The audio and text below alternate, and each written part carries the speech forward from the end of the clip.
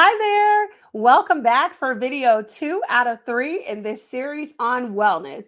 I'm Seida Hood, a vision architect, licensed therapist by trade.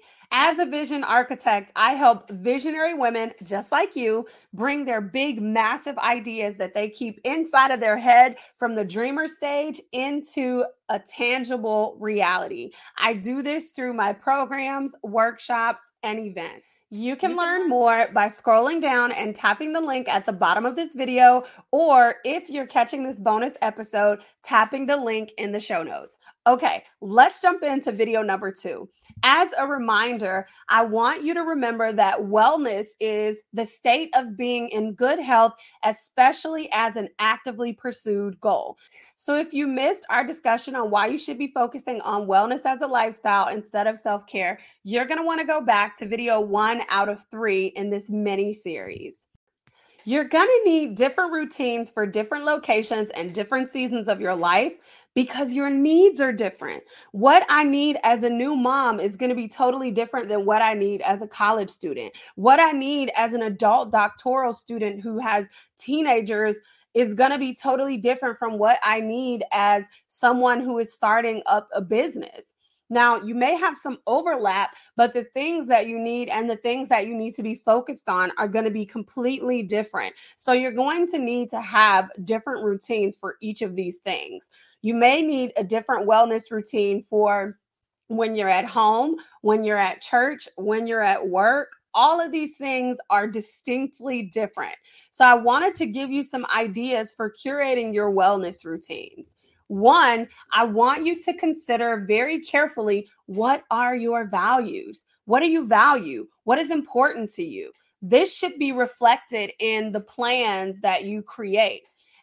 What are your priorities? Once you've considered your values, then I want you to consider your priorities for the current season. If one of my values is being fully present in my relationships, then my priority may be to get a good night's sleep so I'm not in a crabby mood when I have to wake up and take my kids to school the next day. So you want to consider, what are your values? That's going to lay the foundation. Then you want to consider what your priorities are in relation to those values. The final tip is that you want to be intentional when you are creating your wellness routines to incorporate your values and your priorities as a part of your lifestyle. Remember, wellness is a lifestyle. Self-care is maybe just something that you do occasionally. As a final tip for this video, I wanted to talk to you about different places you might consider creating different wellness routines for. You may consider creating a wellness routine for church.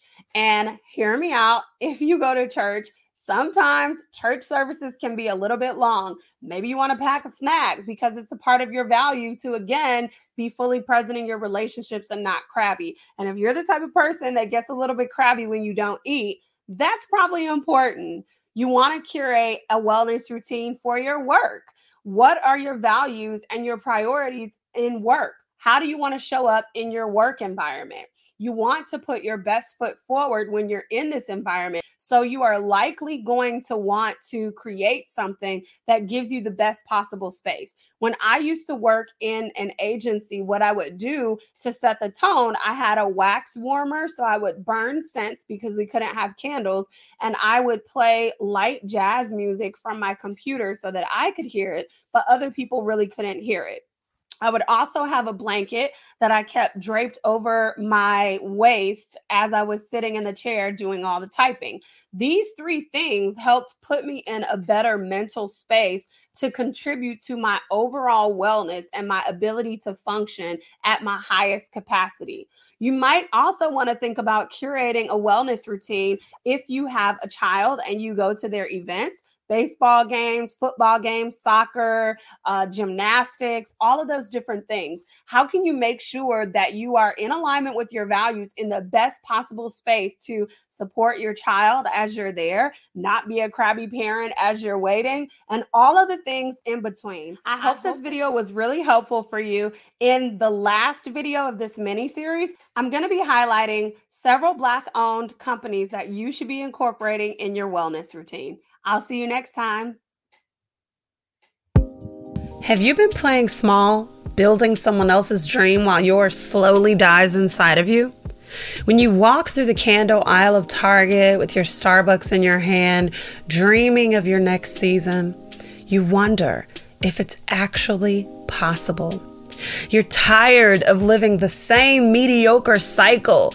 You take the kids to school, you go to a job you're great at, but you feel miserable working at.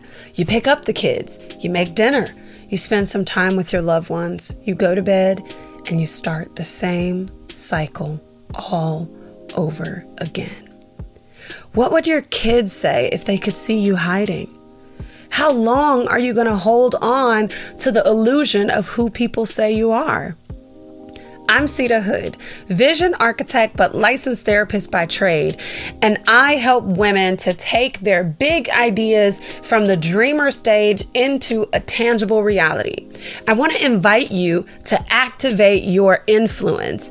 I want to invite you to join Activate, a 90-day accelerator for visionary women. Inside of Activate, you're going to learn how to clarify your vision, curate your wellness routines, command your day, and confidently impact any environment you walk into. Aren't you tired of playing small? When's the last time you truly bet on yourself? I want to invite you to level up.